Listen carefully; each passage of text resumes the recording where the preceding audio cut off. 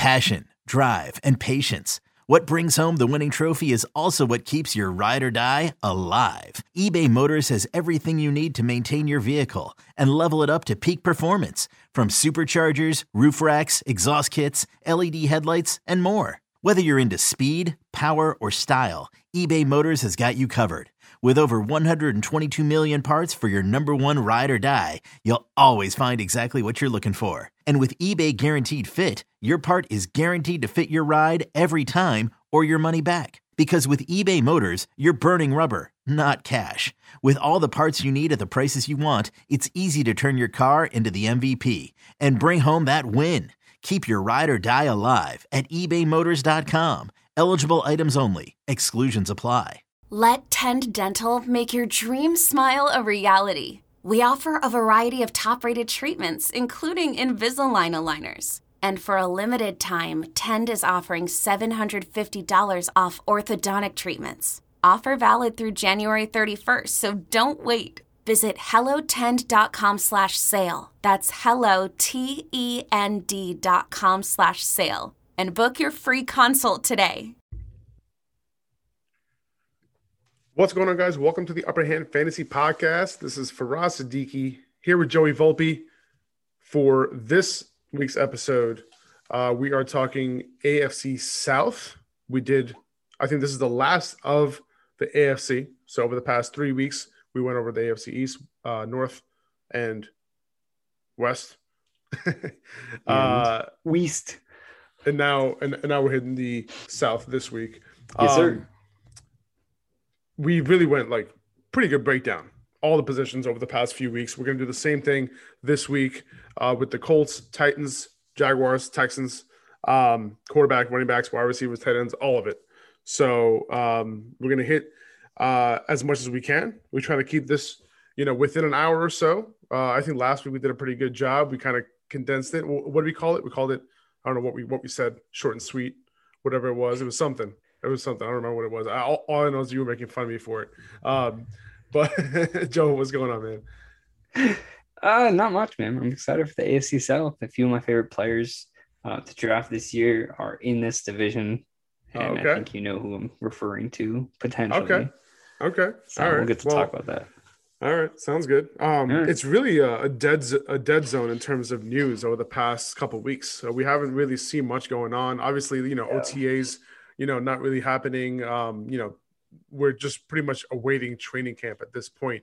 But it's coming up soon, right? At end of this month is really when it starts getting crazy. And that's when the news is going to start to drop. And we're going to be hearing those hype trains start to like really roll out the station. So let's go ahead and get started with the Colts. Carson Wentz, the new quarterback for the Colts, replacing Phillip Rivers. I would imagine some more downfield passing. Now that Carson Wentz is there, Phillip Rivers, he retired. His arm was shot. He wasn't really targeting downfield receivers as much. It's not like he had a ton to work with, to be honest. Yeah. T.Y. Hilton was a shell of himself, especially in the first half of last year. Michael Pittman was a rookie. Paris Campbell was injured. And in the beginning, looking like things were kind of rolling a little bit in terms of these receivers before Paris Hilton. Love it. I knew that was going to happen. But as soon as Paris Campbell got hurt, that's kind of where it went downhill for that passing game. But this year, he has T.Y. Hilton, he has Paris Campbell healthy, hopefully, and Michael Pittman. And this can be a situation where Carson Wentz has enough to work with in the passing game. He has Naheem Hines too, pass catching specialist coming out of the backfield. Maybe Mo Ali Haas can take a step, take a step forward. If they don't trade for Zach Ertz. If they don't trade for Zach Ertz, I think the Colts are probably the betting favorite, for where Zach Ertz will land. And if he does go to the Eagles, sure. To the Colts, sure, that'll be good for Carson Wentz, just give him another weapon. But how are you feeling about Carson Wentz as a quarterback in fantasy? Do you think that he can make his way to a top 12 finish in terms of points per game? Is it a possibility for him? I don't think so. I mean, in the world of possibilities, sure. No, in the possibilities of like a likely it possibility, I don't think so. I don't think so. Only because kind of think of this like Baker Mayfield, right? If Baker Mayfield was throwing the ball 35, 40 times a game, we'd all be looking at him as a guy who's like, oh, maybe he can be a top 10, top 10, top 12 quarterback. And the reality of Carson Wentz is that he's going to a system he's comfortable with, to the point where they're not going to have to rely on him, right? They're going to rely on Jonathan Taylor and Nyheim Hines in this run game. That's where their offense is going to revolve around. Wentz is going to do his job when he needs to, but he's not going to be weekly high producer. So in that sense, I don't see Wentz finishing top 12. If you're looking for a streaming option or a backup, I do like Wentz. But he's not someone I'm targeting, really. He's not someone who I see with a ton of upside because of the fact that this is such a run-heavy offense. Yes, T.Y. Hilton's there and Michael Pittman's there, who we're going to talk about in a second, but they don't have like an Allen Robinson, a Terry McLaurin. They don't have that established wide receiver one that's going to command targets. They really don't have anyone in Indianapolis who's going to command any sort of targets. So, yeah, this is going to be such a run-heavy team. Yeah, no, I hear that. I don't know if it's going to be like super run heavy. I mean, last year it's not going to be like Ravens, Yeah, like I would say that level, like last year they were right in the middle of the pack, in terms of rushing attempts per game. And Phillip Rivers was their quarterback, right? So the fact that I think they do have a little bit of an upgrade at the quarterback position, at least in terms of somebody who can make a bunch of different types of throws, right? Like Phillip Rivers was a little, he was limited, right? Maybe a lot of checkdowns, maybe a lot of crossing patterns, short to intermediate type of routes. But with Carson Wentz, at least, a lot of that passing game opens up a little bit in terms of what the possibilities are. So I don't see them becoming like super run heavy, but sure. I do think this is going to be a relatively balanced offense, at least what it was last year. I think they were like 16th in pass attempts per game last year, something like that. But then that was with, Phillip Rivers, obviously. But you mentioned Jonathan Taylor. Obviously, I think going into his second year, what he did towards the end of last season showed what he's capable of. And a lot of people are viewing him as a top 5 back, in terms of fantasy going into this season potentially. And is that in his cards to finish as a top 5 running back? Yeah, I think so. Where do you have him ranked right now? 7th. Okay, you have him 7th. I can get on board with that. Now, why do you like him at 7? Towards the end of the year, I think it was like in the last like 8 games or something like that. I think that was what his stretch was. Sure. He finished as the RB7, right? And he had an amazing stretch of games. So he's going to have to continue being relatively amazing next season, especially if we're drafting him that high, because we're not drafting him as a top 8, top 9 running back. Right. Yeah. And I think with Jonathan Taylor, it comes down to having a great offensive line.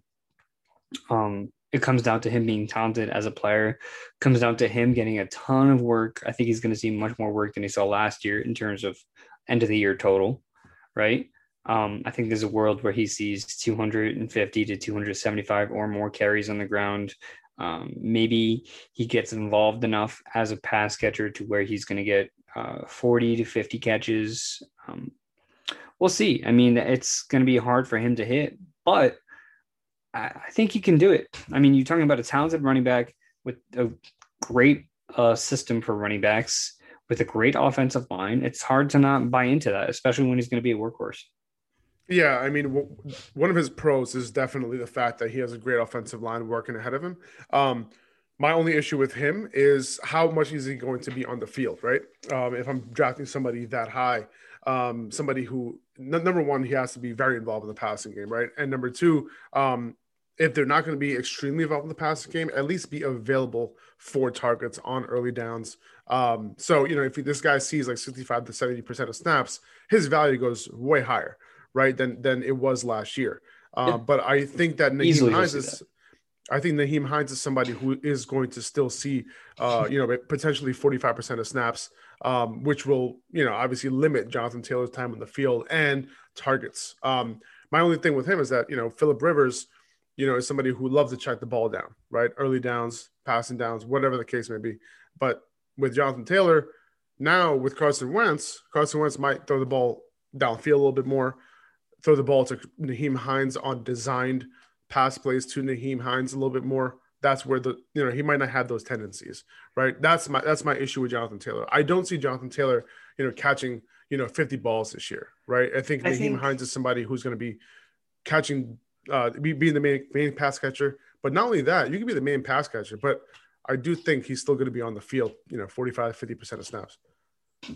Where I differ on that is I'm thinking of this as like the J.D. McKissic and Alex Smith situation, to where like J.D. McKissic was just his guy in that backfield. Like Alex Smith did not want to throw it downfield. McKissic was just that easy dump off for him. And I think where this changes when you equate like Ryan Fitzpatrick to Carson Wentz in terms of playing differently than the guys they're succeeding, right? Like Carson Wentz plays much differently than Philip Rivers. Ryan Fitzpatrick is like the opposite of Alex Smith at this point in their careers. But when it comes down to it, I think there's going to be specific, rather than Nyheim Hines being on the field for 40 to 45% of plays and just being there for Rivers when he wants to dump it off. I think what we're going to see is Jonathan Taylor getting his 70+% snaps. And then when Nyheim Hines comes onto the field, they're going to have specific plays for him to catch the ball, like you said.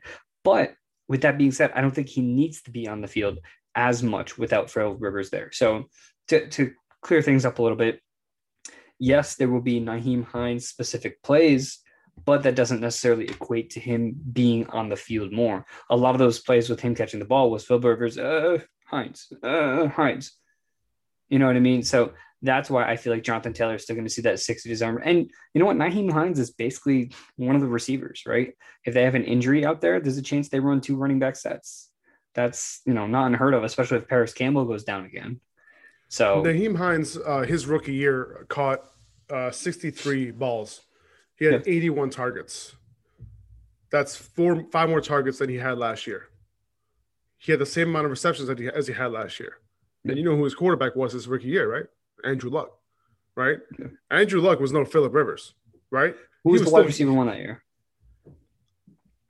T.Y. Hilton. Was he healthy? T.Y. Hilton played. Let's see how many games T.Y. Hilton played. Because that's going to be a big factor too. T.Y. Hilton played 14 games. He started and completed 14 games. But then again, the biggest question there: who was the running back one that year as well? Was that the Frank Gore? Marlon Mack. And I'm not a huge fan of Mack. I think Nyheim Hines and Marlon Mack in the senior kind of equate to a similar player, right? I think Jonathan Taylor is far and away a better player than Hines. For sure. Good. But 100%. I think Marlon Mack and Nyheim Hines, when it comes to the two of those, I'd rather have Hines.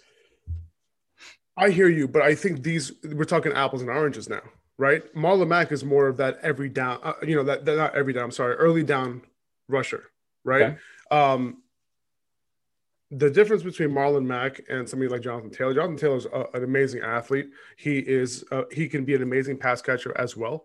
But Nyheim Hines is somebody that Frank Reich has used since he was Frank drafted. Reich or Nick Sirianni? What's that? Frank Reich or Nick Sirianni? Because Nyheim Hines was drafted, I believe, the year after Marlon Mack, and Hines was one of Sirianni's hand-picked draft picks. And then how do we know that it was Sirianni though? Because Sirianni talked in multiple reports. I remember doing research like crazy on Nyheim Frank Reich was running the offense though, right?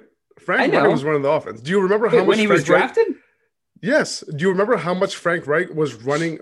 You know how much Frank Reich has talked up Nyheim Hines since he's been in the league? So is Sirianni too, though. Sirianni's even talking about in Philadelphia using Kenneth Gainwell in that Nyheim Hines type role. Sure. No, yeah, of course. And do you remember when Frank Reich was in San Diego? And Danny Woodhead was his dude too, right? With Melvin Gordon there, right? So if Melvin Gordon never got hurt that second year, he would have played. I think he would have played a lot as well. And Melvin Gordon, we know what kind of recruit he was coming out of college. It's very similar to what Jonathan Taylor was. I just think that for where Jonathan Taylor is being drafted right now, I just can't do it. Now, for those wondering about Marlon Mack, I'm not even worried about Marlon Mack. No, I mean, Marlon Mack isn't somebody who, after they signed him, I'm like, oh no, like that has nothing to do with it. What does suck though is Frank Reich is known for using, a plethora of running backs in his backfield. And I would not be surprised if Marlon Mack is on the field for 10 to 15% of snaps. I wouldn't be surprised if Marlon Mack got cut before week 1 either. But that third running back, whoever that is, whether it's Jordan Wilkins or Marlon Mack, can potentially see 10 to 15% of snaps. And if Nyheim Hines is still getting work on the field as well, that reduces the total amount of snaps that Jonathan Taylor can play this year, which sucks, right? Like, I want Jonathan Taylor to be on the field as much as possible. He's capable of being an every down back. Sure. But where he's being drafted right now, that late first, right at the turn there, like, I'm not in on that. Really because of the presence of Nyheim Hines, number 1, and really because of how Frank Reich uses his running backs. Those are my only issues. Is Jonathan Taylor going to win you some weeks? Hell yeah, he's going to win you some weeks. For sure. But I just don't know that it's going to be consistent. And I'm a little bit afraid that he might be more touchdown dependent than we think. Those are my only issues. I think he's still going to be efficient, and that's going to make up for any lost touches. I think he's going to be a fine running back 1. I have no problem taking Jonathan Taylor in there first. Yeah. I mean, yeah. If you told me that, like, dude was going to get, like, like you mentioned 250 carries, right? 250 carries over 17 games is like 13 carries a game. You know what I mean? I'm thinking 16. Okay, 16 games, 15 carries a game, right? Is he going to get 5 receptions also on top of that? Then I'm in 100% all day. Sure. But I just don't know. I just don't know. But honestly though, if I had to guess how many carries he is going to have this year, I'm going to guess like 280.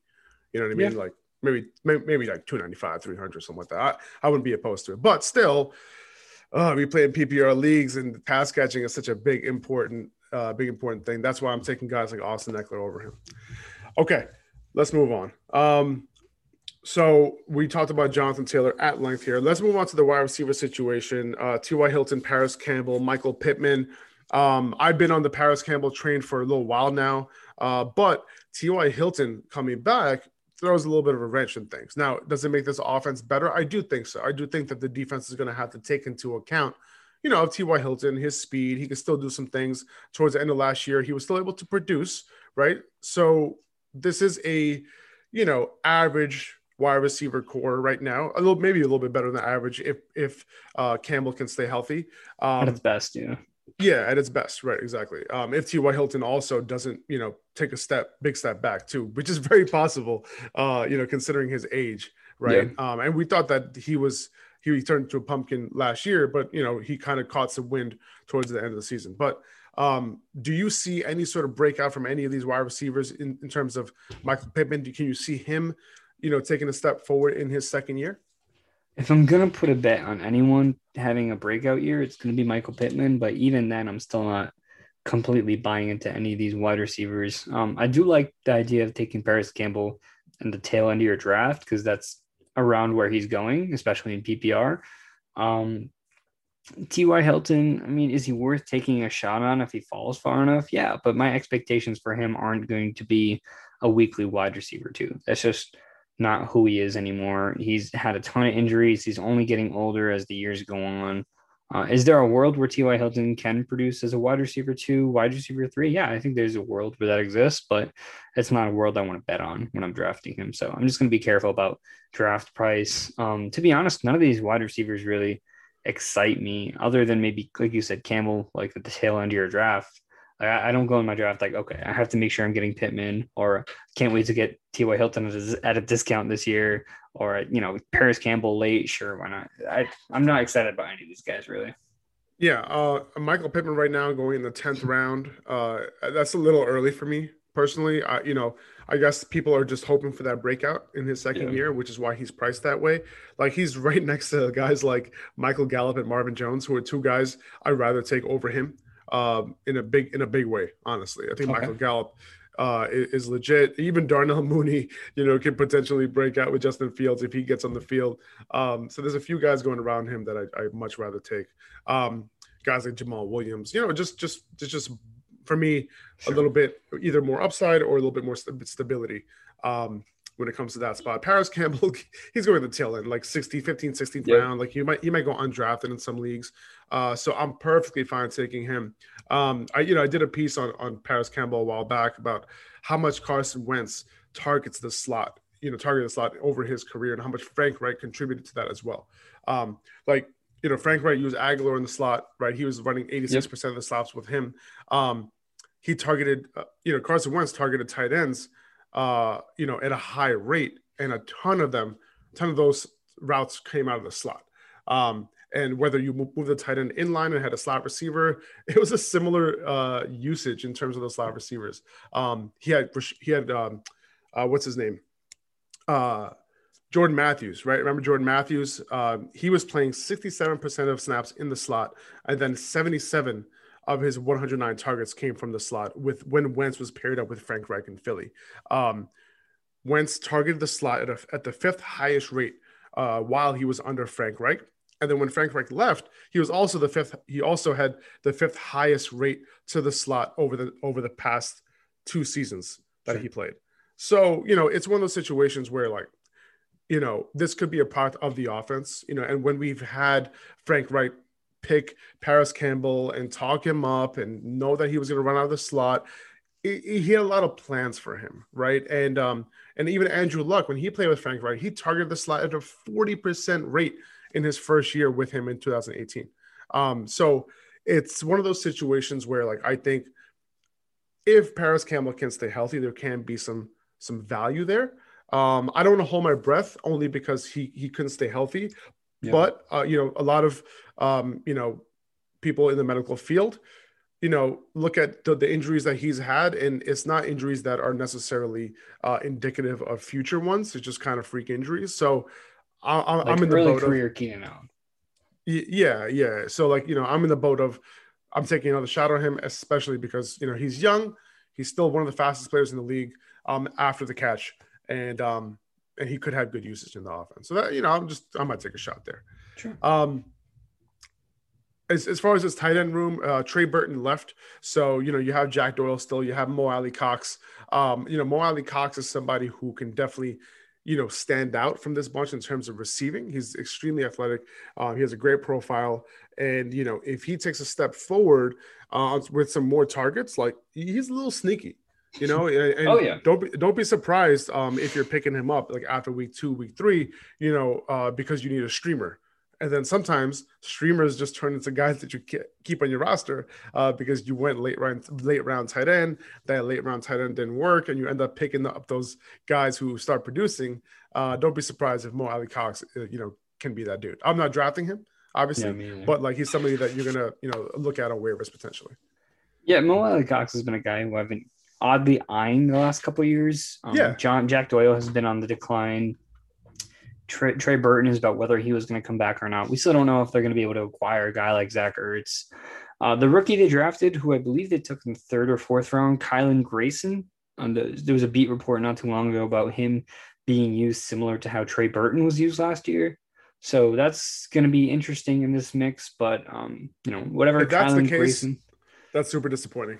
If that's the case, it is super disappointing. All these targets in this offense have been so distributed amongst tight ends. Remember when Ebron was there too?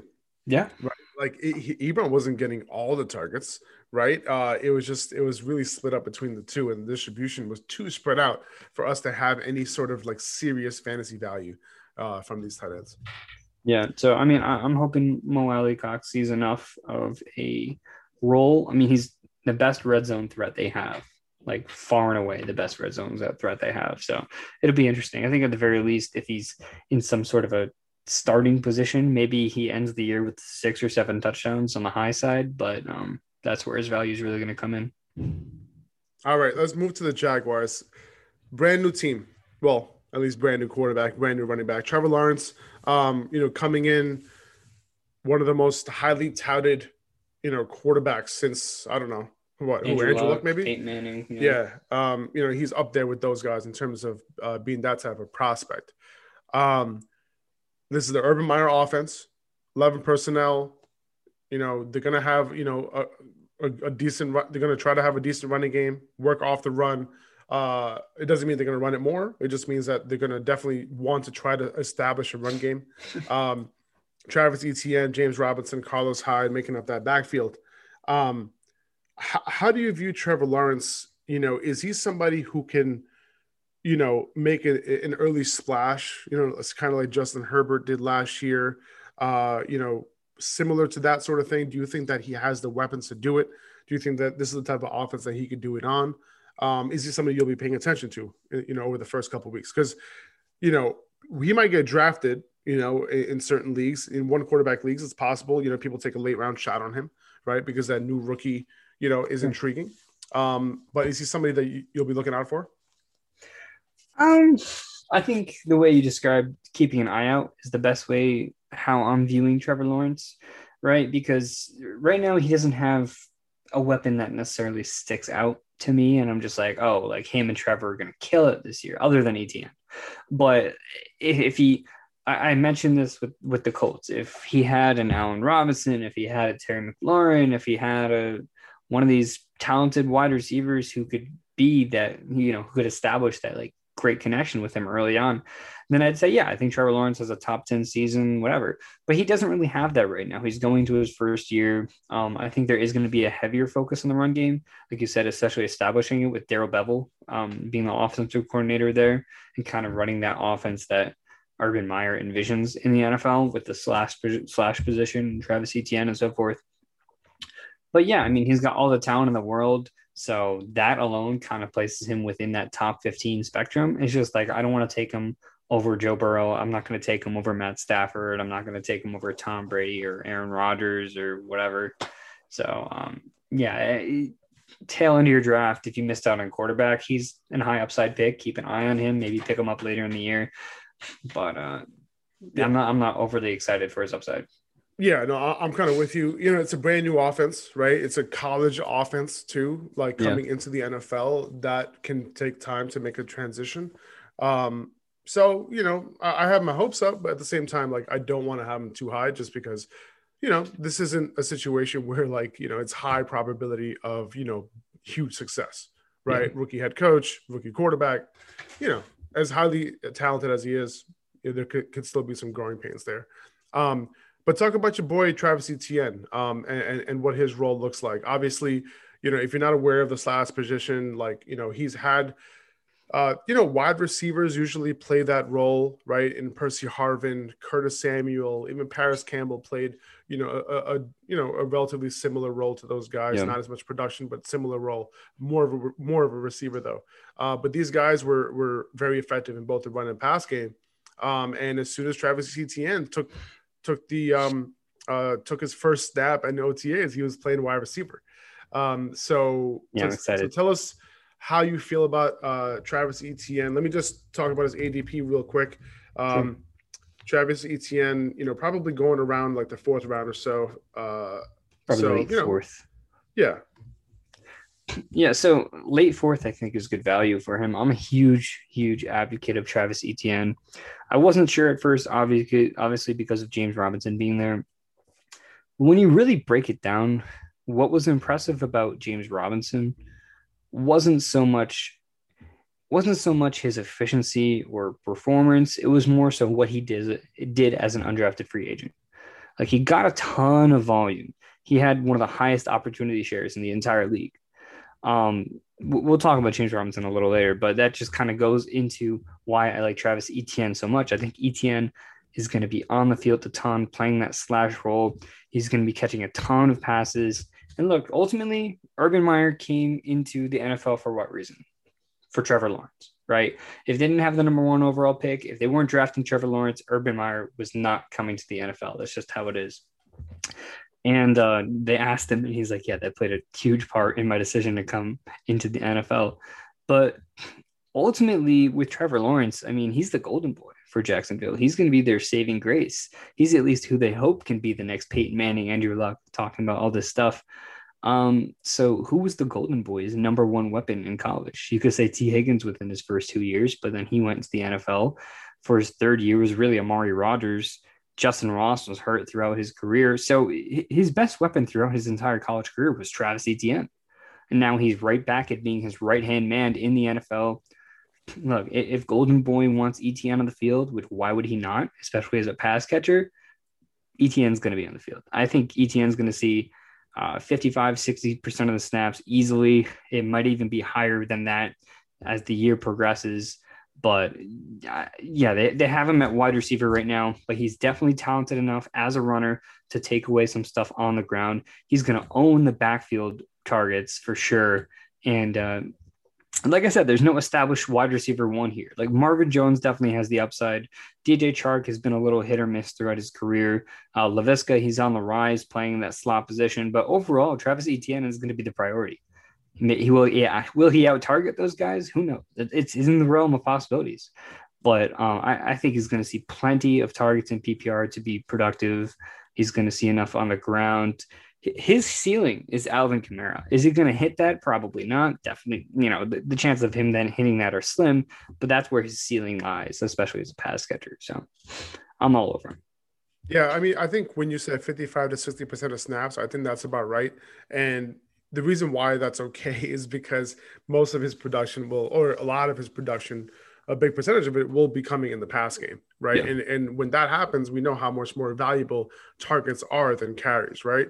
Would you rather have a guy who has 15, 16 carries per game with like 1 or 2 targets, or would you rather have somebody who's getting like, 7 to 8 targets per game and maybe, 4, 5, 6, 7 carries? Like, I'd rather have the latter, right? Just because, especially with a guy like Travis Etienne, who we know is both capable in the run and pass game, that slash roll, that's what that is basically for.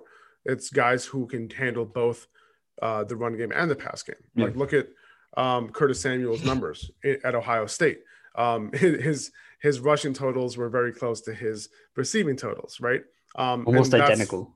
And that's what same thing happened with Percy Harvin as well, who had over 1,500 yards from scrimmage in like 2 out of 3 of the years. Yeah, so. And he was an animal. Like Percy Harvin is arguably one of the best college players of all time, right? And like I think one thing that Travis Etienne is not going to be doing is catching a ton of balls downfield, right? Sure. He's going to catch some balls downfield, right? Like he's going to get some targets, like maybe a handful, but he's not going to be doing like catching balls 20 yards downfield consistently.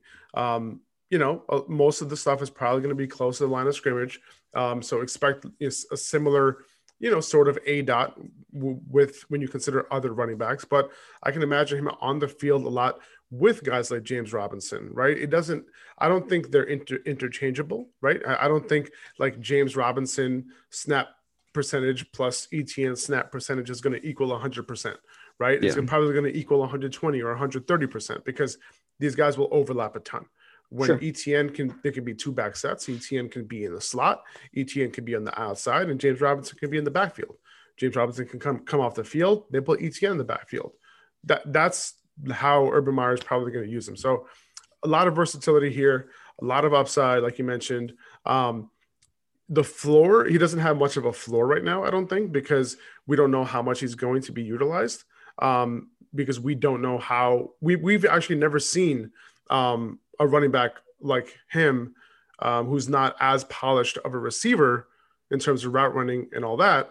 James Robinson I'm talking about ETN to play this role, right? All of his routes in college where he basically ran like about 2 or 3 routes in college. He didn't have a full route tree or anything close to it, like a lot of other running backs that are come out of the league. But that's part of the reason why, he was put right at wide receiver to learn all that in his first year. So I think his upside is tremendous. He was my number 1 running back in this draft class. So I'm very high on him. Is there a part of me that wishes that he could have a more traditional workhorse role in NFL? I think so. I'm not 100% sold on the Urban Meyer offense just yet in the NFL, but I do want to see how he's used. I'm very excited to see how they use him. And there is a world where there's a world where he sees like 6, 7, 8 targets per game, in addition to like 10 carries a game, which would be absolutely amazing. Which is what I think he can hit at the end of the year. Honestly, I'm not. And if we're going to talk about James Robinson soon, I mean, in the 4th round. Like, that's not a bad deal, especially that's a great deal. If you need an RB. If let's say for some reason you need an RB2 and you want to try to hit that upside, yeah, go for it. You know what I mean? Even if you want an RB3, yeah. Another thing too, especially running backs are still being taken like insanely early, right? By the end of the third round, there's at least 19, 20 running backs taken off the board. Right. So when you think about it that way, Travis Etienne, beginning of the fourth, middle of the fourth, whatever it might be, that's great value. Yeah, no, I hear that. I think James Robinson, by the way, like I think I'm not, he's not necessarily a value, but he's somebody who still holds value for where he's being taken right now. He's being taken around the 7th round in most drafts and on Underdog. And honestly, like, I think he can still hit, 195, 200 carries with the main goal line role potentially. So if he can rack up 10 touchdowns and he can give you 200 to 225 carries this year, it's very feasible that he ends up as like a low end RB2 or a flex option for you. When you need a running back in a pinch, like he can do some things. So like, we know that he's capable. We know that, this offense is going to be way better than it was.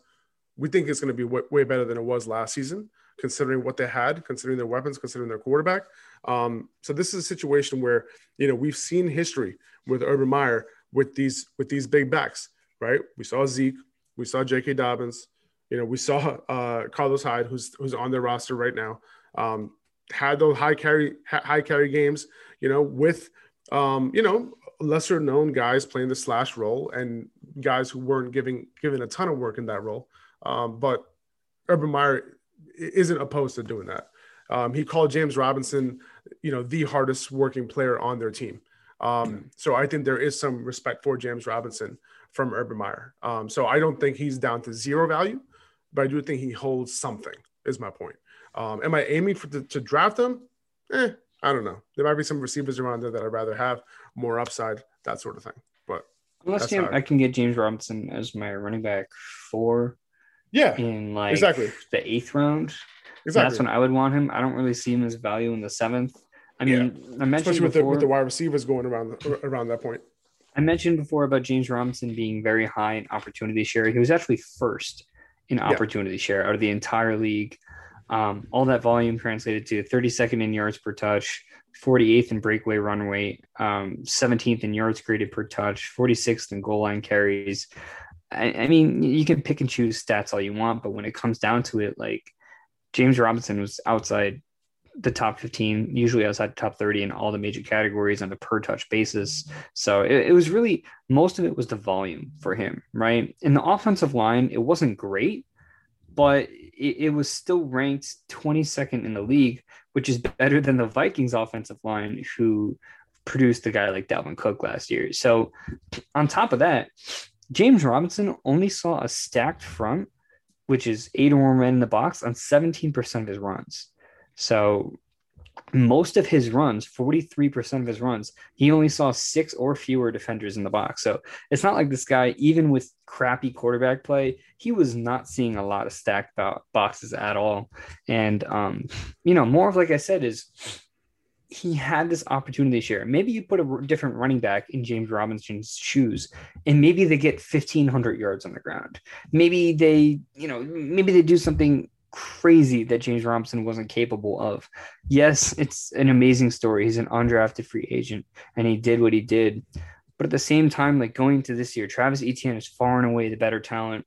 James Robinson is part of that old regime. He was an undrafted free agent for the past regime. This new regime doesn't have any ties to him. And yes, he's been talked up as a hard worker. He's been talked up as a great player, a great person. And that's going to keep him on the field.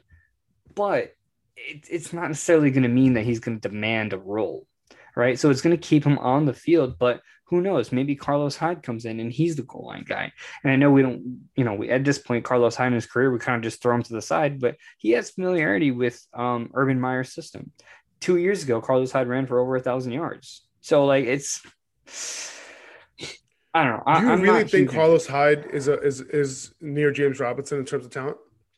I don't think he's near it. That's not okay. That's not how I. You need to put more respect on James Robinson's name, my dude. This guy, he was amazing for what he did last year, man. For what he did last year as an undrafted free agent, yes, he was amazing. So was Philip Lindsay.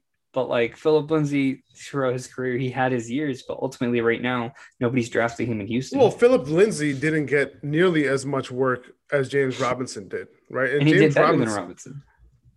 Who did better than James Robinson? Philip Lindsay did better than James Robinson. Didn't he have higher rushing yards with less work? No. Didn't he have over 1,000? How much did James Robinson have? He had like 1,070. Okay, so Philip Lindsay was right behind him. He had 192 carries. He turned into and then James Robinson had 240 carries. So he had roughly 60 less carries than James Robinson and like 20 less yards. Okay. Yeah, that makes sense. But, you know, almost 50 catches. Catch rate was pretty good. You know, like he's going to lose all of that. He's going to sure. I think we're talking about two different things here. Like, okay, I'm trying to not diminish what he did last year. Okay. And you know, we're projecting what he's going to do this year. I agree with you. Like and I'm one of those people who was selling him in Dynasty because before the draft, I told everyone to sell because there's no reason to hold on to James Robinson through the draft. And they did exactly what I thought they were going to do. I didn't know they were going to draft someone in the first round, but I figured that they were going to draft somebody relatively early. But at the same time, James Robinson ain't no scrub. You know, he was on a terrible team and he still did his thing, and he was very productive. I don't think he's anything more than an average to above average running back. I don't think he's a great running back at all. Sure. No, I could get on board with that. Okay. I can definitely get on board with that. Okay. All right, let's move on. So between these wide receivers, like, you know, Marvin Jones, you know, for me probably has, you know, he's probably the most underrated out of this group. Laviska Shenault is likely going to start out of the slot. So there is like a high a potential for like high volume, right? After the catch is pretty good. He's a pretty athletic dude, but at the same time, like, I have a feeling that the target distribution can be pretty spread out here where you'll be disappointed most weeks. Yeah. At the same time, though, this is all about training camp at this point. Let me see who Trevor locks onto in training camp. I want to hear those reports. This is one situation I'm going to pay close attention to, because any of these three wide receivers can have a big season, right? If I find out that Trevor Lawrence has a crazy connection with DJ Shark, we know what DJ Shark can do, right? Like, we saw it 2 seasons ago. We saw it when he got the targets last year too, right? He put on some weight. Laviska Shenault, same thing, highly touted, right? If we find out that he's his guy, listen, like, he could put up a big season too. Marvin Jones, very similar things. So this is one of those situations where any of these guys can have a big season. So this is a situation where like, listen, like, I'll just draft the cheapest guy, right? Which is Marvin Jones right now, and roll with it. But if I'm drafting in August, I'll definitely be paying attention to, who they're talking about in training camp. Absolutely. I'm on the same board. I don't have strong opinions about either of these guys. I think my favorite of the three is going to be Laviska. He's had the best reports from camp so far about being, making that second year jump. And I feel like a big thing about last year is a lot of people are undervaluing how tough it was for these rookies with COVID and everything going on to really produce last year. I mean, Henry Ruggs was barely on the field. Jonathan Taylor, Cam Akers didn't really get started till the second half. Antonio Gibson either. Justin Jefferson obviously being the outlier here, but for the most part, like, a lot of these rookies really struggled to get a grasp and like become consistent in their first year. And I think going to their second year, especially Laviska, he's really got the biggest chance to boom here. DJ Chark, he's been good, but he's also been very inconsistent as a receiver. Like, that for his rookie year, he was like non-existent. And then all of a sudden his second year, he's like this fantastic wide receiver. And then back to last year where it's like, all right, some weeks, if you have DJ Chark, you're frustrated on a week-to-week basis. Part of that because of the quarterback play. But now, Keelan Cole had a ton of targets last year. Now you have Marvin Jones. Now you have Laviska going to a bigger role. So I'd much rather go for either Laviska or Marvin Jones. I'm pretty much avoiding DJ Chark because I think he's being drafted the highest out of all of these guys. which I would assume is 6 or 7. Is he really? I believe so. He's still being drafted higher than Laviska? I believe so. Quote me if I'm wrong, but I think 6th, 7th round. Right. 7th, 8th you're round. Right. Yep, you're right. Where, around the 7th, 8th? Who, Laviska? DJ Chark. Oh, no, DJ Chark is around the 7th round, yeah. Yeah, 7th round, yep, you're right. Yeah, no, I'm not going near that right now. No way. Okay. All right, so we talked about the Jaguars. Let's no Tim Tebow. We don't have to go over that. Oh, yeah. So they signed Chris Manhertz, right? But he's primarily a blocking. Yeah, he's a blocking dude. They drafted James O'Shaughnessy. Let's do it. They drafted Luke Farrell, and they have James O'Shaughnessy. So I'm avoiding these guys. I'm just gonna say that. Okay, let's move on to the Texans. Deshaun Watson is their quarterback, and is maybe their quarterback. maybe not. Who knows what's gonna happen with that situation? But for now, Tyrod Taylor versus Davis Mills. Woo! That's the competition right there. Let's go, dude. Listen, man, I hope it's Davis Mills. I'm just going to say that right now. If we want this offense to be anywhere near competent in terms of any wide receivers being, doing anything, if you like Brandon Cooks and if you like drafting Brandon Cooks, you better hope it's either Deshaun Watson or Davis Mills. You do not want Tyrod Taylor back there, throwing the ball to Brandon Cooks. This is not his type of receiver, right? Yeah, so that's what you're hoping. So we'll see what happens with the situation. Obviously not interested in terms of fantasy. Tyrod Taylor was fantasy relevant about 7 years ago, and that was about it. And I think what's important here is that even if it is Tyrod, and let's just assume that Deshaun Watson. Are you bored, bro? Are you bored? No, dude. I recorded the YouTube video right before this, and I was yawning 8 times, every other minute. And in camera, this one has no video too. So yeah, this one has no video. The other one definitely has a video. Right. So that was just awful. But and the more I think about yawning, the more I make myself yawn. It's the most annoying. I feel another one. Anyway, imagine how the listeners feel. Yeah, right. Oh, God, dude, wouldn't want to be you guys right now. Okay, but even if it's Tyrod Taylor to start, they'd be stupid not to give Davis Mills the ball at the end of the year because it's a end of the year. That'd be way. Can you imagine them starting Tyrod for 13 games? I'm saying they'd be stupid at least the end of the year. He should easily see the field before then. But you got to see what you got in this guy, because if you don't have Watson long term, if he's out of the league, whatever it may be, you got to know what you have in a guy like Davis Mills before you go into the draft. Because what if Davis Mills kills it, right? What if he kills it and he's a 3rd round pick? It's not like he's a 6th or 7th round pick. They picked him relatively early. People liked him as a prospect, and people like Davis Mills. Some people had him higher than others, but for the most part, you got to see what you have in the kid. He'll likely be starting second half of the year. And if he struggles, maybe they'll throw Tyrod in, let him finish a shitty season, draft a quarterback next year. Who knows? Right. Yeah. It's very possible too. Yeah. So this running back stable is hilarious. Obviously David Johnson, leading that pack, and Phillip Lindsay as well. He's probably their number 2. They signed Mark Ingram. They signed Rex Burkhead. This is a situation that, I think, David Johnson is going to get the majority of the work here. But who knows, how many running backs are going to be in this rotation. I'm assuming, if anybody is not going to be in the rotation, I would assume that it's Mark Ingram. I would assume Mark Ingram will be a solid backup for them. Rex Burkhead, he's a guy who's pretty capable in terms of both the rushing and the receiving game. The problem with Burkhead is that he can't stay healthy. He gets hurt all the time. So we can easily see Ingram enter this rotation at some point. But there's a possibility that this is a duo as well, right, between David Johnson and Phillip Lindsay. It's also a possibility that David Johnson is their workhorse as well, right? Yeah. That these are all possible scenarios here. And I think the fact that David Johnson is going, where's David Johnson going right now? Like 9th round? Something like that. We did a draft the other day, the throne draft. We got him in the 10th. Okay, so if you have a chance to take David Johnson in the 10th round, I would say go ahead and do that shit. Do that, because there's a possibility that David Johnson is still the workhorse. It's still a possibility that he sees 70% of snaps, and we know how good of a pass catcher he is, and he can be productive.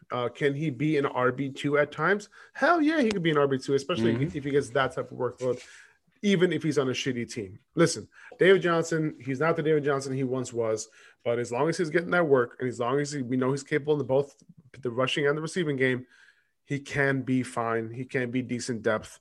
He can be a decent throw-in in a trade that you make after a few good weeks that he has. He's an asset. Absolutely. And I never thought I'd be saying this going into this year, but he's kind of a value right now, right? I mean, if you think about what he did last year, he was second in snap share. He was eighth in opportunity share. And the biggest here one that really sticks out to me, he had the highest yards per reception out of any running back. And he ran He ran the highest amount of routes percentage-wise out of any running back last year. So he ran routes on 70% of his snaps last year. And you know who throws the ball to the running backs the least in the entire league? Deshaun Watson. Like he doesn't throw balls to running backs. It just doesn't happen.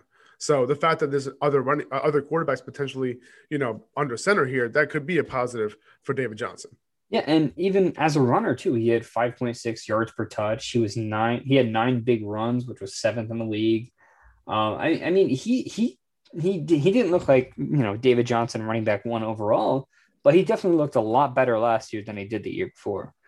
I mean, he did bounce back in a pretty decent way. And if you had him last year, you were happy with the production that you got from him for the most part. The situation around him is shitty. But if you look at the Texans team, I mean, who isn't mocking with Watson not playing? You'd be stupid to not think the Texans are getting the number 1 draft pick next year. Yeah. Right. And that being said, they're going to be in a ton of games when they're down. So as much as if this is a situation where it's going to be like an even running passing type deal, I might look more into Phillip Lindsay because I think he has upside as a runner. But I think when it comes to pass catching, I mean, David Johnson is going to be on the field a ton. He might see 70% of the snaps just because they're playing catch up every single game. And he might see 5-6 targets every game just because guess what? They're playing catch up every single game.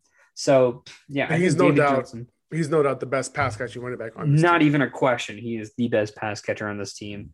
Maybe he gets some touchdowns taken away by Ingram. Maybe he gets some that early down work taken away by Phillip Lindsay. But in the day, David Johnson in the 10th is a value. I think his value should be somewhere around the 7th.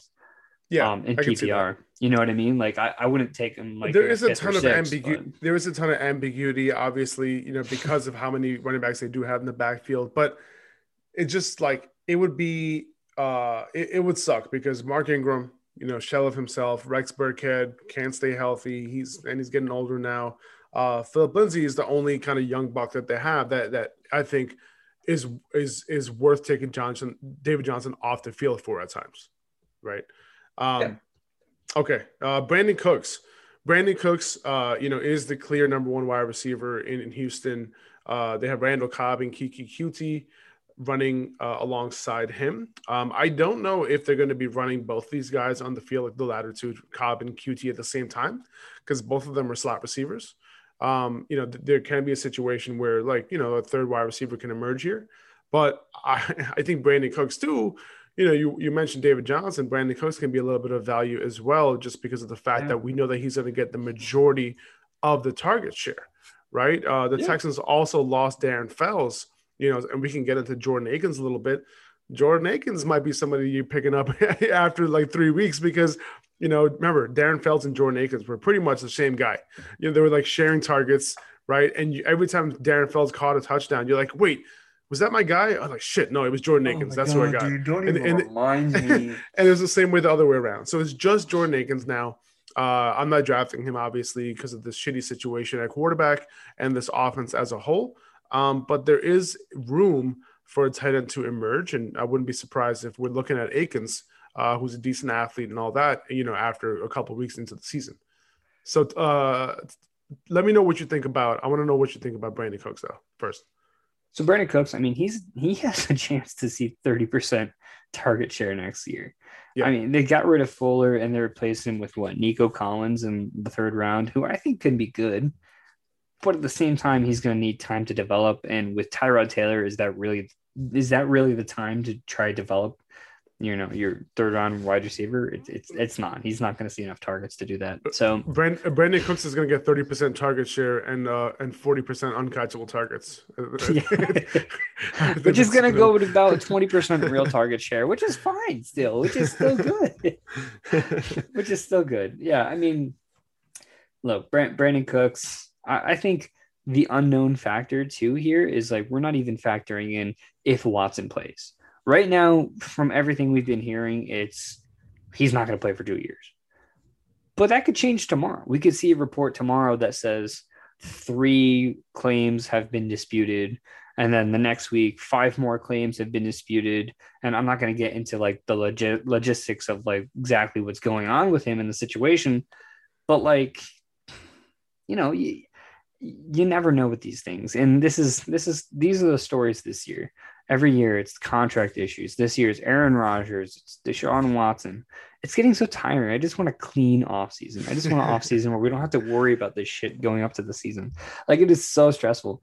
But well, Deshaun Watson is it's interesting because the value of these guys instantly go up as soon as they announce like, oh, he'll be back in week 6, or whatever, right? And you could potentially draft, like when you draft Brandon Cooks that late, or when you draft David Johnson super late, you're still getting value regardless of whether Deshaun Watson gets back, right? And then if he does get back, whatever percentage chance that he does get back, they instantly get a boost, right? So that's kind of what the situation is here. So they're not terrible picks. They have a little bit more upside than where they're being drafted from. And Cooks can potentially be, a decent wide receiver 3 for you. And if Watson plays, Cooks is a borderline top 10 to 15 wide receiver. Boom goes the dynamite from Joey, fantasy.football, the analyst on Instagram. Go give him a follow for those hot takes. All right. And yeah, we mentioned Jordan Akins, so we'll whatever. Brevin Jordan. Oh, here we go. We're going to the Titans. In my notes, I had my mouse on Anthony Firkser. It just auto-corrected to Anthony Friskier. So I think we got to go draft Anthony Friskier. Oh, I think we got to do it. He was dead to me. He was dead to me when Julio got there, but now we're getting frisky. Now we're getting frisky. That's true. Okay, Ryan Tannehill, Titans quarterback. He'll be on my draft radar this year. I think he's going to be somebody I'll be looking to draft late. No one ever thinks he's a sexy pick. This year is pretty sexy. I don't know, man. He's still not being drafted high enough, which is a little surprising to me, and he should be. It's just because of how quarterbacks are drafted. People just assume that it's just going to be an extremely run-heavy offense again. But listen, Derrick Henry, can he really sustain another 400 carry year? Maybe. I don't know. But if I were to bet on anyone doing it, it'd be him. Sure, of course. But Julio Jones is there. A.J. Brown is there. They have a better wide receiver situation than they did last year. I think they can go a little bit more pass heavy, right? A little bit more balanced. And I think both Julio Jones and A.J. Brown can get theirs, but Ryan Tannehill now has 2 bona fide wide receiver 1s on his team now, alphas on his team. And who are they going to guard? They got to choose one. And Ryan Tannehill is talented enough to find the open guy. He's been doing it over the past 2 seasons. One of the most efficient quarterbacks over the past 3 seasons. As soon as he got to the Titans, he started killing it. And he was one of the best quarterback. He has one of the best quarterback ratings, had one of the best touchdown rates, top 5 over the past few seasons. I mean, dude has been on fire. So now the fact that he has 2 wide receiver 1s, he's a happy guy. Obviously, they lost Arthur Smith, which sucks. I think it does take a little bit of a way. Obviously, they're going to run the same offense, but it's not the same guy running the offense. So it is going to be a little bit different. Hopefully, they don't take too much of a step back. That's the hope. But adding Julio definitely helps. Darrington Evans is somebody that you want to keep an eye out for in terms of a handcuff to Derrick Henry. I don't think Evans is going to get like a ridiculous workload like Henry got, but Evans is somebody who's capable in the pass game. Obviously capable as a runner in college. So he's somebody who can be a decent, pickup for you if Derrick Henry were to ever go down. If you have Derrick Henry, and if you're in the school of handcuffing your own running backs, which I'm not necessarily, but if you are, he's your guy. But Derrick Henry, man, he is being drafted, in the top 5 in terms of running backs, depending on where you're drafting. Really? Some people don't even draft him in the top 5 like me, but we're talking Dalvin Cook, Christian McCaffrey. And then after that, the conversation opens up where, he is right there as a potential choice. Where are you drafting him, and which running backs are you taking over Derrick Henry in PPR drafts this year? Look, I mean, if I'm going to bet on anyone being able to take that kind of workload 2 years in a row, it's going to be Henry. I mean, this guy's a fucking animal. He just got paid. So unless he actually gets hurt, which we know that's indicative of future running back production getting paid, right? Of course. Yeah, every running back who gets paid absolutely kills it, right? After that. It may not be not getting paid makes him better, but more so they're willing to run him to the ground because of their investment in him. And I think if we're referring to Todd Gurley, I think that's kind of a different situation, because with Todd Gurley, he had degenerative knees. They never should have paid him that type of money, knowing that he could literally next season be done. You know what I mean? I feel like that's kind of a different situation.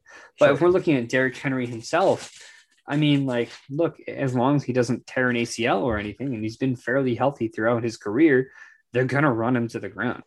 They paid him that money. They're going to use their asset, especially because they don't use him in the passing game. Right? Like, the argument for guys like Lev Bell and Christian McCaffrey was that they're basically receivers, and receivers, like, the worst number one receiver for a team is making like $17-18 million, right? Talk about Odell Beckham right now making 17-18 million, Jarvis Landry in that same range, which is higher than any running back, the best running back in the entire league. So when you talk about putting an investment in a player like Derrick Henry, who is not involved as a runner, you got to use this guy 30 plus times on the ground to get your money's worth in that sense. And it's possible that Derrick Henry is not on the team next year, because they do have an out after this season. It could be. Maybe they run him to the ground and let him walk. Yeah, I mean, their dead cap after this year is only $6 million. It sounds like a lot. But it's not a lot if they have to pay, because the cap hit would be $15 million if he stays on the team next season. So, you never know, right? It could be like what you're saying could be true. Now, if that contract and guaranteed was spread out a little bit more over the next couple of seasons, like maybe you would think that they don't want to run him to the ground this year.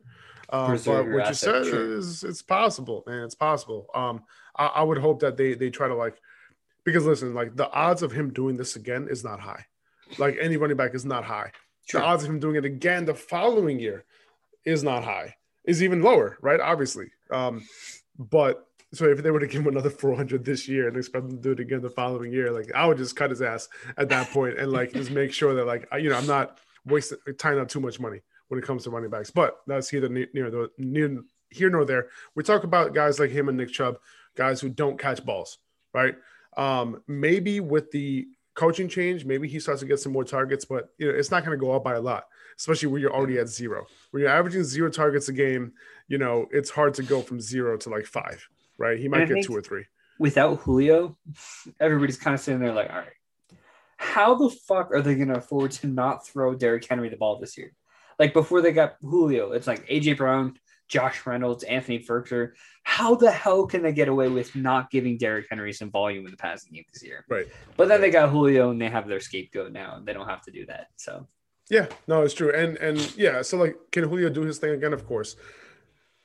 I think Derrick Henry's saving grace is going to be another 15, 16 touchdowns this year, man, at least, just because this offense is going to be rolling. I think, they got Julio, they got AJ, and they're going to be moving the ball. And when they get within the 10-yard line, that's Derrick Henry. That's Derrick Henry time right there. So these touchdowns are going to be his saving grace. He's still going to get you, 2 touchdowns in most games. You know what I'm saying? It's going to be that type of situation where more often than not, he's going to give you a multi-touchdown game. Maybe he doesn't get 25 carries per game, right? But maybe he'll get you 18 to 22 carries per game. getting you like 80 to 120 yards, still getting it done because he's scoring. Now those aren't guys that I want to bet on. I'm not betting on Derrick Henry this year, at least not at his price. So I'll be going elsewhere. But at the same time, like, I hope that he can prove me wrong because he's a beast. But in terms of dynasty, obviously, I hope that people were selling him, before we're at this point. I mean, he was a sell a little while back. In redraft, it's tough for me to draft him, in that early first round territory. But I do think he is relatively like safe asset in terms like he's not going to go down to zero, right? Yeah. Unless he gets hurt, right? That's kind of how I feel about him. But when you look at the injury risk within like that top 5 picks, right? We're talking about Derrick Henry as a guy who might get injured because of all the work he's seen. And then he's being picked right next to Saquon, who hasn't been able to stay on the field. Christian McCaffrey, who missed most of last year. Dalvin Cook has had his issues. Alvin Kamara has had minor issues over the years. So, like, if you look at the guys who he's surrounded by, Nick Chubb last year with the high ankle, like, he's healthier than those guys, if that, for whatever that was worth. Yeah, no, that's true. I mean, it's not even just about like health, right? It's about like effectiveness too, right? Absolutely. And like, is he going to be as effective as he was, and all that? As long as he's 6'3", 200, whatever the hell he is. Yeah, I think as long as he's such an anomaly, it's like to everything, and that's my point. To like, he hasn't gotten shorter. Like, yeah. But I'm a guy who is definitely going to risk it all and take Saquon after those two guys. Okay.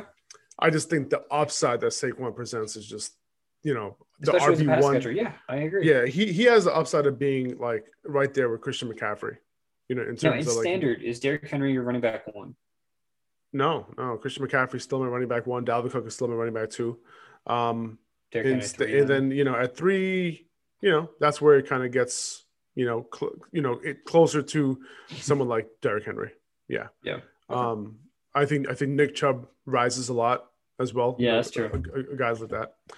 Okay, but just remember, even in standard, those targets mean a lot, right? So it doesn't mean that guys like Eckler, aren't. Obviously he does take a hit in non-PPR leagues. All 3 of our 8 listeners, are play non-PPR leagues, so it really doesn't matter. But at the same time, yeah. Those guys will definitely increase in value. So let me ask you this now: between Julio Jones and AJ Brown, right? AJ Brown. Obviously, AJ Brown is going in the early second round, right? Julio Jones is going. Where is he going right now? 4th round, I think, right now, or is he going earlier than that at this point? 4th. Okay, so you're still drafting AJ Brown at his price? AJ Brown. But are you drafting him at his price though? What, 2nd round? Yeah. So do you have a wait? Did AJ Brown's price go down? Is he 3rd round now? He's at the 2-3 turn now. Yeah. Okay, I can get on board with that. Hey, I can get on board with that 100%. Mid borderline early second. Yeah, no, I can see that. Now, if I had to guess on the target differential between AJ Brown and Julio Jones, I think AJ Brown can see. If I had to guess between these two guys, I would say AJ Brown gets like a 26% target share, and Julio Jones gets about maybe a 23% target share. Who's going to do more with it? I think AJ Brown ends up doing more with it. Yeah. My issue, obviously, AJ Brown had those issues that he had last year with his knee. He's still not 100% yet, but by the time the season starts rolling around, I think he'll be perfectly good to go. The fact that he ran the entire season last year on no knees was super impressive, and he was still able to be extremely productive as a wide receiver 1. And on top of that, I think the Titans thought that his season was over, like after like week 2 or week 3. Do you think Julio sees a higher target share in Tennessee than he did in Atlanta last year? Do I think that he sees a higher target share in Tennessee this year than he did in Atlanta last year? Target share? Yes. because of the volume of passes. Yeah. Target share, yes. Raw targets, I don't know about that. Share-wise, percentage-wise, yeah, I think so. Yeah, because Julio saw about a 20% target share last year. AJ Brown had about 26% target share, exactly what you were saying now. Yeah. So it's... but I do think the volume goes up a little bit. So I do think that raw targets-wise, AJ Brown's going to get more targets than he did last year. Despite the fact that he saw 26% last year too. I think they're going to pass more this year as well. Exactly, that's what I mean. And so I think the raw targets overall for the Titans are going to go up. And this is an interesting theory I have with AJ Brown as well, because last year obviously he had the double knee issues and he had surgery this offseason. A healthy AJ Brown, are they going to use him as a true alpha? Is he going to be used more across the field rather than, he was being used a lot like that last year, but mostly like he was that deep threat. You know what I mean? Are they going to use him as a true alpha wide receiver one now that he's healthy? Is that something that they can apply to? Because if they do that, I think AJ Brown might see an even higher target share. Yeah, no, I can see that. I mean, I know that they did use him down the field like a good amount too. They definitely didn't have a short to intermediate pass game. You know what I mean? Like Arthur Smith's offense, if anything, was like that guy for them. Yeah, the possession receiver, right? Yeah. I mean, Corey Davis was playing the X last year, right? Not AJ Brown, right? And this year, I think Julio's going to play the X, and AJ Brown will still play that flanker role, which kind of suits him. I mean, Julio Jones can face that number one coverage, and this can be a really good thing in terms of efficiency for AJ Brown. Yeah. Like when you bring in Julio, obviously a lot of the attention was going to be on AJ Brown. Raw targets would have got the job done anyway, but less targets for AJ Brown now, but more efficiency. Does he come down with maybe more touchdowns this year because of it? That's possible, right? Touchdowns have huge variance, right? And it's possible that because of the presence of Julio Jones, he ends up getting more of those big plays that we know that he's capable of. But 2-3 turn for the guy like his type of upside, I'm in. Remember, Calvin Ridley, Julio Jones, both were able to succeed. It was a high passing volume offense, but they were ridiculously like right at the top of wide receivers, right? Julio Jones and AJ Brown can do something similar, maybe poor man's version of that, only because of the fact that, they don't have as much passing volume on that offense. But it could definitely happen to the point where, like, listen, even Julio Jones, honestly, in the fourth round, for middle of the fourth round, that's a pretty good value considering the fact that he has a good quarterback. He has AJ Brown lining up across from him. My only issue with Julio is his age. But last year, in terms of efficiency, in terms of yards per route run, in terms of separation, Julio Jones was like right at the top of the league. So he still got it. It's just a matter of, is he going to be able to stay on the field? That's literally the only question. Where do you have AJ Brown ranked?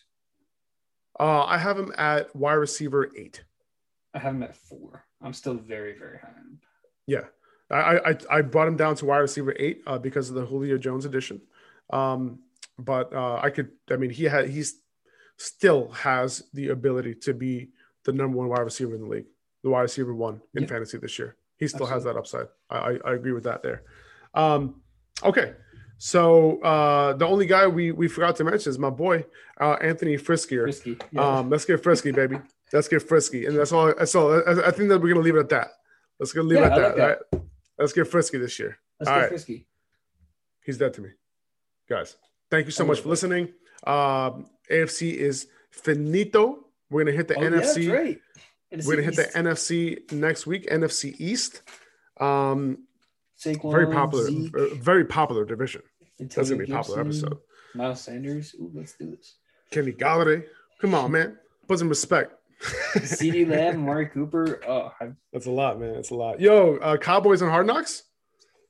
Interesting. That's going to be crazy. You know, I was disappointed. I was like, yo, man, I was hoping to get CeeDee Lamb in the 4th round, 5th round.